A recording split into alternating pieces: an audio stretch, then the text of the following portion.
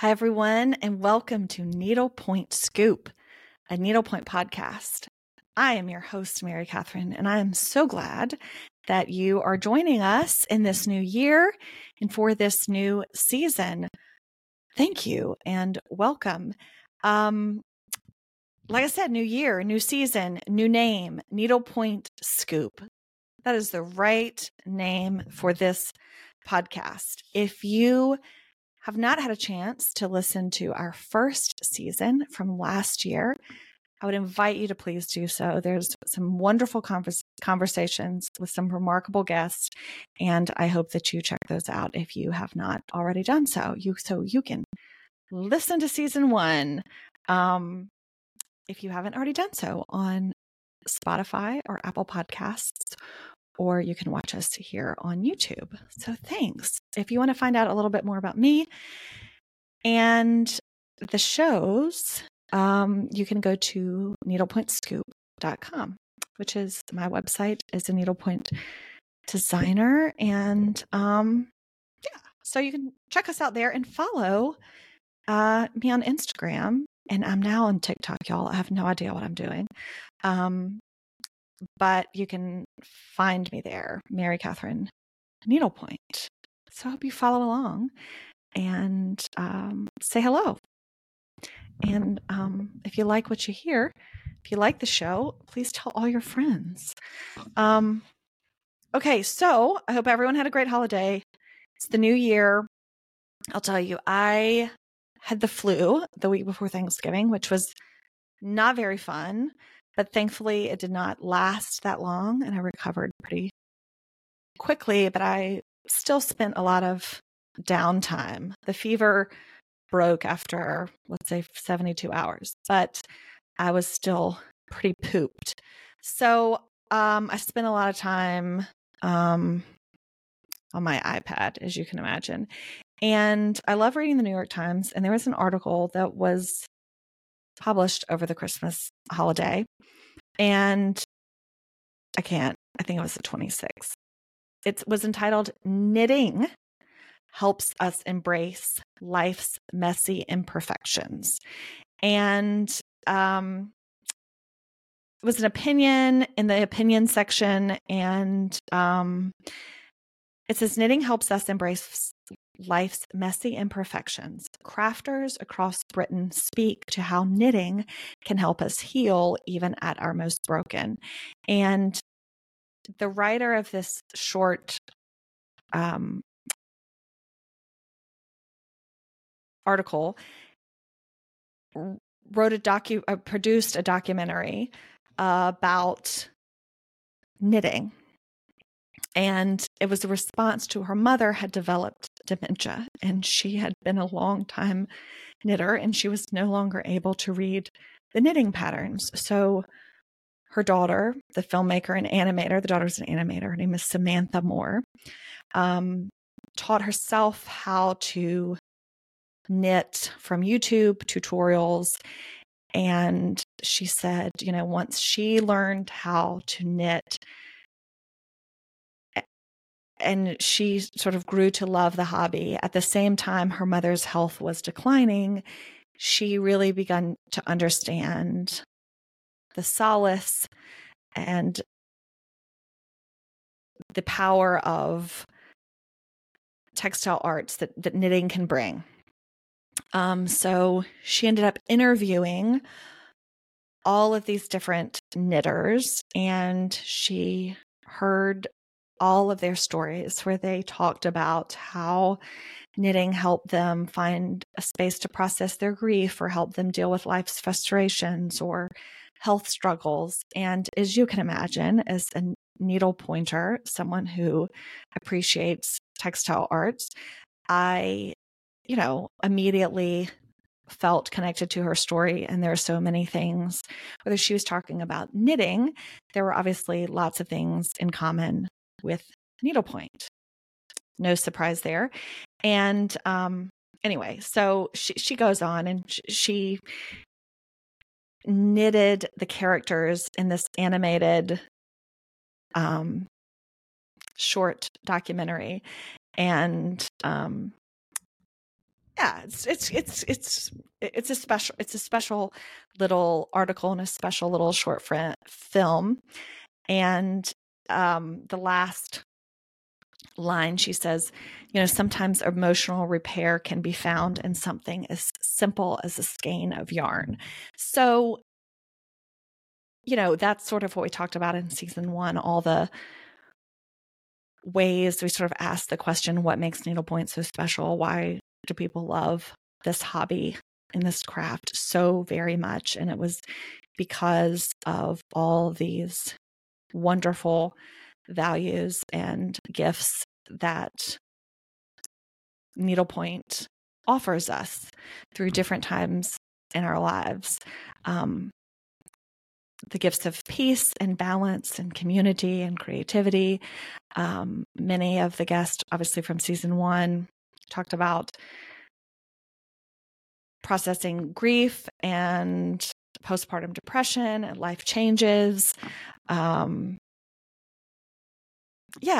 just prayer and meditation, their spiritual practice, how that is connected to needlepoint. So there's so many ways that this hobby is so special, and the reason it's so special to so many of us, and it really resonates with us.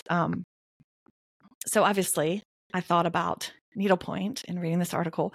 Since then, I've seen several people that I follow on Instagram that have shared this article, which is super cool. So you may have already seen it, but if you haven't, check it out. Knitting helps us embrace life, messy imperfections. New York Times. But while I'm lying in bed with my iPad and scouring I guess the New York Times app, I don't know. You would have thought I'm not that bored. I mean, I had better, I don't know. Who knows? I read this article and I go down. What I'm saying is that sounds really boring. I should have been like scouring cooler things than the New York Times app, but I guess I'm not cooler. Yeah. So what I'm trying to say is I go down this rabbit hole. This needlepoint, New York Times textile arts rabbit hole of articles. And I hit gold, my friends. Gold, I tell you. I strike gold. And there's an article that is so fabulous, I have to share with you. Okay. This article is entitled The Needlepoint Boom. Any pattern, any color, and plenty of advice. Now, what I want to say before I start reading this article to you is this article is from, drumroll please, 1974. Keep this in mind while you're listening. 1974. It's from July 27th, 1974. That's almost 50 years ago. Folks, it's 2024. This is from 1974. And it's entitled The Needlepoint Boom. Any pattern, any color, and plenty of advice. And it's by Lisa Hamill. The insatiable demand for new needlepoint designs and new surfaces on which to apply them is steadily growing. Needlepoint may now well head the list of popular crafts. Shops have been on the increase. There are more kits around for the beginner or for those who don't want to invest too much. There's a seemingly endless array of individual designs to choose from, and there's not much you can think of making that can't be done in needlepoint. Almost all needlepoint shops have their own staff of artists or freelancers to produce the designs, which are hand-painted on mesh canvas. One then buys the yarn to match the colors in the canvas painting and begins to fill it in. Needlepoint can also be had in less expensive kits in which the designs are screened or stamped on, and the necessary yarn is included in the package.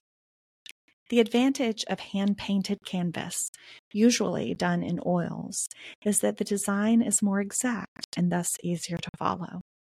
But supposing you want something custom designed, especially for you, like a pet portrait or an adaptation of your wallpaper. No problem. Virtually all shops producing their own designs will also do custom work. What are the new designs? Animals are now all the rage, ranging from almost photographically naturalistic to whimsical to just plain cute. Florals are running a close second in this current expression of interest in nature, but almost gone are the Rococo pastel flowers that used to universally cover footstools and Victorian chairs. Another theme enjoying considerable vogue is anything Oriental. There are a multitude of patterns adapted from Oriental rugs, particularly the Chinese and Turkish. The hugely successful tapestry show at the Metropolitan Museum of Art this winter set off not only a rash of unicorn tapestry reproductions, imitations, and adaptations, but also whet the appetite for medieval-looking tapestries of all sorts. Abstract geometrics and optical designs were popular for a few years and are still around, but have largely been replaced by a zooming interest in Bargello, in which a pattern of stitches is begun on blank canvas and then repeated while the whole canvas is filled in. And what are people putting all this needlework on? Pillows are still the outstanding favorite, but rugs are coming in strong.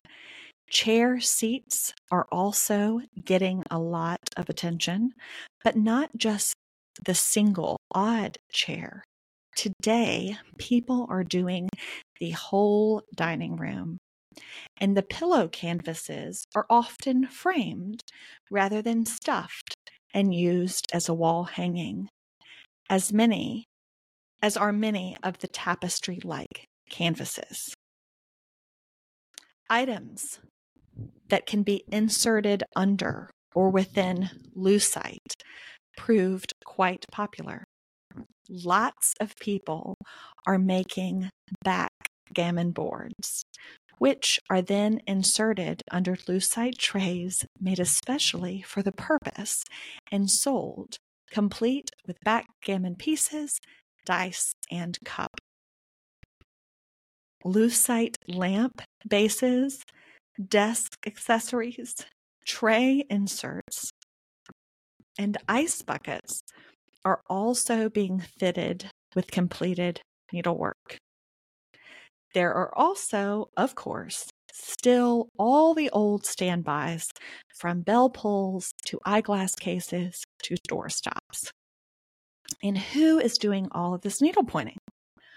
Gone are the days when the mainstay of the business was the affluent dowager driving up in her chauffeured car. The needlepoint crowd has gotten younger, shop owners report, and affluence is no longer a criterion. Nor is needlepointing confined almost exclusively to women. Males, from young boys to retired business executives, comprise from a quarter to a half of the clientele, it was reported. Y'all. Okay, the end. And then there's pictures of a pug dog pillow and a Beatrix Potter hanging and a backgammon board and a chair with a monkey and a flower and a footstool. in a Lucite ice bucket. The end. Y'all, okay. When I read this, I was blown away by the common themes that we are seeing today in needlepoint that were present in 1974. So I think that it's fabulous that we are talking about this industry growing, and things have been on the right. The business is booming. That's the needlepoint boom. It talks about beginner kits. I have seen so much stuff on, which I love. There's so much. I mean, I'm talking about beginners a lot because there's so many people who want to learn how to needlepoint. So they're talking about needlepoint kits being around for beginners. They also are talking about, they're commenting on price. So we're talking about people who don't want to invest too much money, finding ways to make needlepoint accessible, which is like something we talk about a lot, or I hear a lot of conversation about in this arena. So I think that's so fun. Obviously, we talk about, yes, okay, so accessibility, beginners, it's a boom. Same is true in 2024. And here we are in 1974 that they're writing about this. I love an adaptation of your wallpaper, y'all, a pet portrait. Yes, people still want to stitch their pets. I'll tell you, I have pets coming to you this spring of my pet. We have a pet thing coming out soon. So yes, people are still stitching their pets. The best is the adaptation of wallpaper. We talk about new designs, whimsical and just plain cute. So much of what I think is out there is, I would use whimsical and cute to describe a lot of the designs that we're seeing today. So I think that's some newness. Animals, maybe not so much, but I mean, I just did a collection of Christmas wild safari animals with presents on them. So it's just so fascinating. We talk about florals. Then she goes in and she talks about geometric designs that we continue to see, particularly in belts and wearable things. Anyway, I think it's so fun. Okay, this is the best. Pillows. She doesn't say anything about ornaments.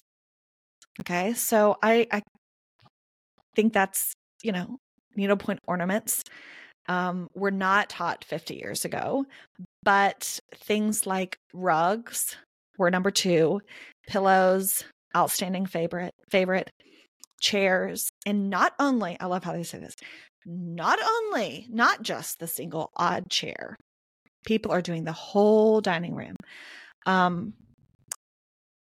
Which, I think that I will say this about the size of these pieces. I think if you have never stitched a big piece, I would encourage you. I mean, I've never stitched a rug, but I've stitched a stocking, I've stitched pillows, I've stitched some large pieces. And if you are looking for needlepoint, hand-painted needlepoint to be more accessible, when you're stitching a lot of ornaments, the price, it can get very expensive because you're purchasing the canvas, you're purchasing the threads. If you are a new stitcher and you don't have a stash of threads that you can kind of dig into, which, you can reuse some threads that you've used for other designs. So if you're stitching an ornament and you're having to buy threads every time for an ornament, and then you can stitch an ornament very, very quickly. So you're having a lot of finishing cost. And, I think that one of the things, I think I was like 20 and 20 and 2020 was when that started. Stitching 20 ornaments in 2020, which I'll tell you, I did at that point. I had not stitched a lot of ornaments. I'd stitched mostly large pieces because I was a new stitcher and I wanted a new-ish stitcher and I wanted to be surrounded by needlepoint. So I wanted needlepoint pillows. I wanted pillows in every room of my home. I wanted key fobs and I wanted coasters and scissor cases. I just wanted things that I could use and touch throughout the year because ornaments felt sort of very daunting because I wanted a needlepoint tree, but I wanted the whole tree. So I didn't really get that excited about an ornament because I wanted all of the ornaments, I guess, if that makes sense. I don't know. So I did a lot of big things, but then in 2020, I was like, okay, this is my chance. I'm just going to do all ornaments this year. When I had stitched lots of pillows, like I said, big things. Prior to 2020, I stitched all ornaments in 2020. And now, granted, it was a great year. I think I ended up doing, I did more than 20. I didn't do 30, but I think I did like 25, 26, 26, something like that.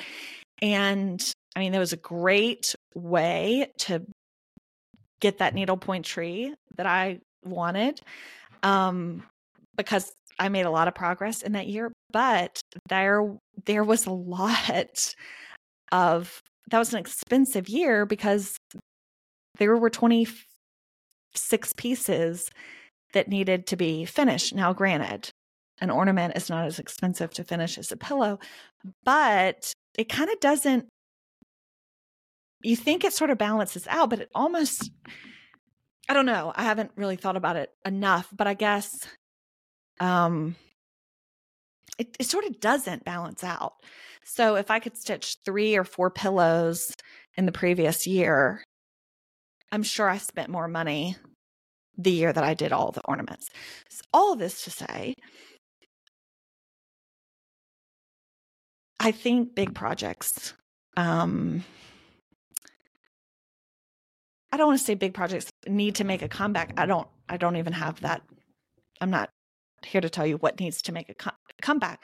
But what I will tell you is that if you've never stitched a large project, I would encourage you to do so because there's a lot of joy that comes from a bigger project, and there are different lessons that big project is going to teach you from what some of the smaller ones are. Certainly there's a quick, instant gratification on the completion of a small project.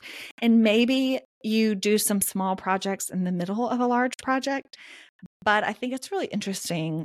Reading this article made me think more about the size of projects. And I love a pillow, a rug. Oh, that's so overwhelming. I just don't even know. But a dining room chair. Oh, how fabulous would it be to really do dining room chairs, to have done them, but to make them your own. I see them so many times when I am shopping around at, antique shops where you see needlepoint chairs, but I don't know. I want somebody to do some chairs. But there's some stools. I mean, I think about my friend Jessica. She did a fabulous stool, piano benches, all those things. Okay, big projects. That's my spiel on big projects. And then, y'all, inserts. They're not, excuse me, self-finishing, but inserted under or within, talking about lucite. So acrylic, they're doing acrylics in 1974, which, obviously acrylics have been around, but I think that we have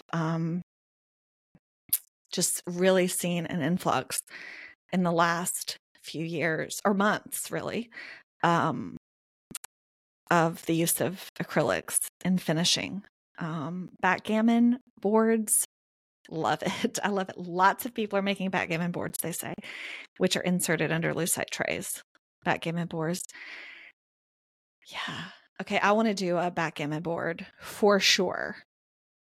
That's on my bucket list. I love a lucite lamp base. I've never seen one of those. If somebody has a lucite lamp base, if you have a lamp-based needlepoint something, please share it and tag me because I want to see it. Talk about trays, inserts, and ice buckets. Oh my gosh. Totally obsessed about the ice bucket. We can make this happen. But I want to make a round ice bucket. I don't know. How would you do that? There has to be a way. A round ice bucket. Or it could be a square ice bucket. And then I guess you could do a flat. Anyway, I'm like, my head is exploding over lamp bases and ice buckets. I've seen my friend Amy has a trash can. She has a darling trash can in her a waste bag. You probably don't call it. I don't know. Oh my gosh, I'm gonna start coughing. Don't laugh. Okay, you probably don't call it a trash can. You probably call it a waste basket. But there's probably something even fancier than that. That doesn't even sound right. It's not a needlepoint trash can, Amy. It's a needlepoint waste basket. There has to be somebody. I need somebody to look stuff up for me, so we could be, what's the fancy name for a waste basket? I need anyway. Okay. And also, who is doing all this needlepointing? Gone are the days when the mainstay of the business was the affluent dowager driving up in her chauffeured car. The crowd is getting younger, and you don't have to have a chauffeur to needlepoint. That being said, needlepoint is not inexpensive. It is a luxury that we have the time and the energy and the resources and the funds to indulge in this hobby. There are people that don't, and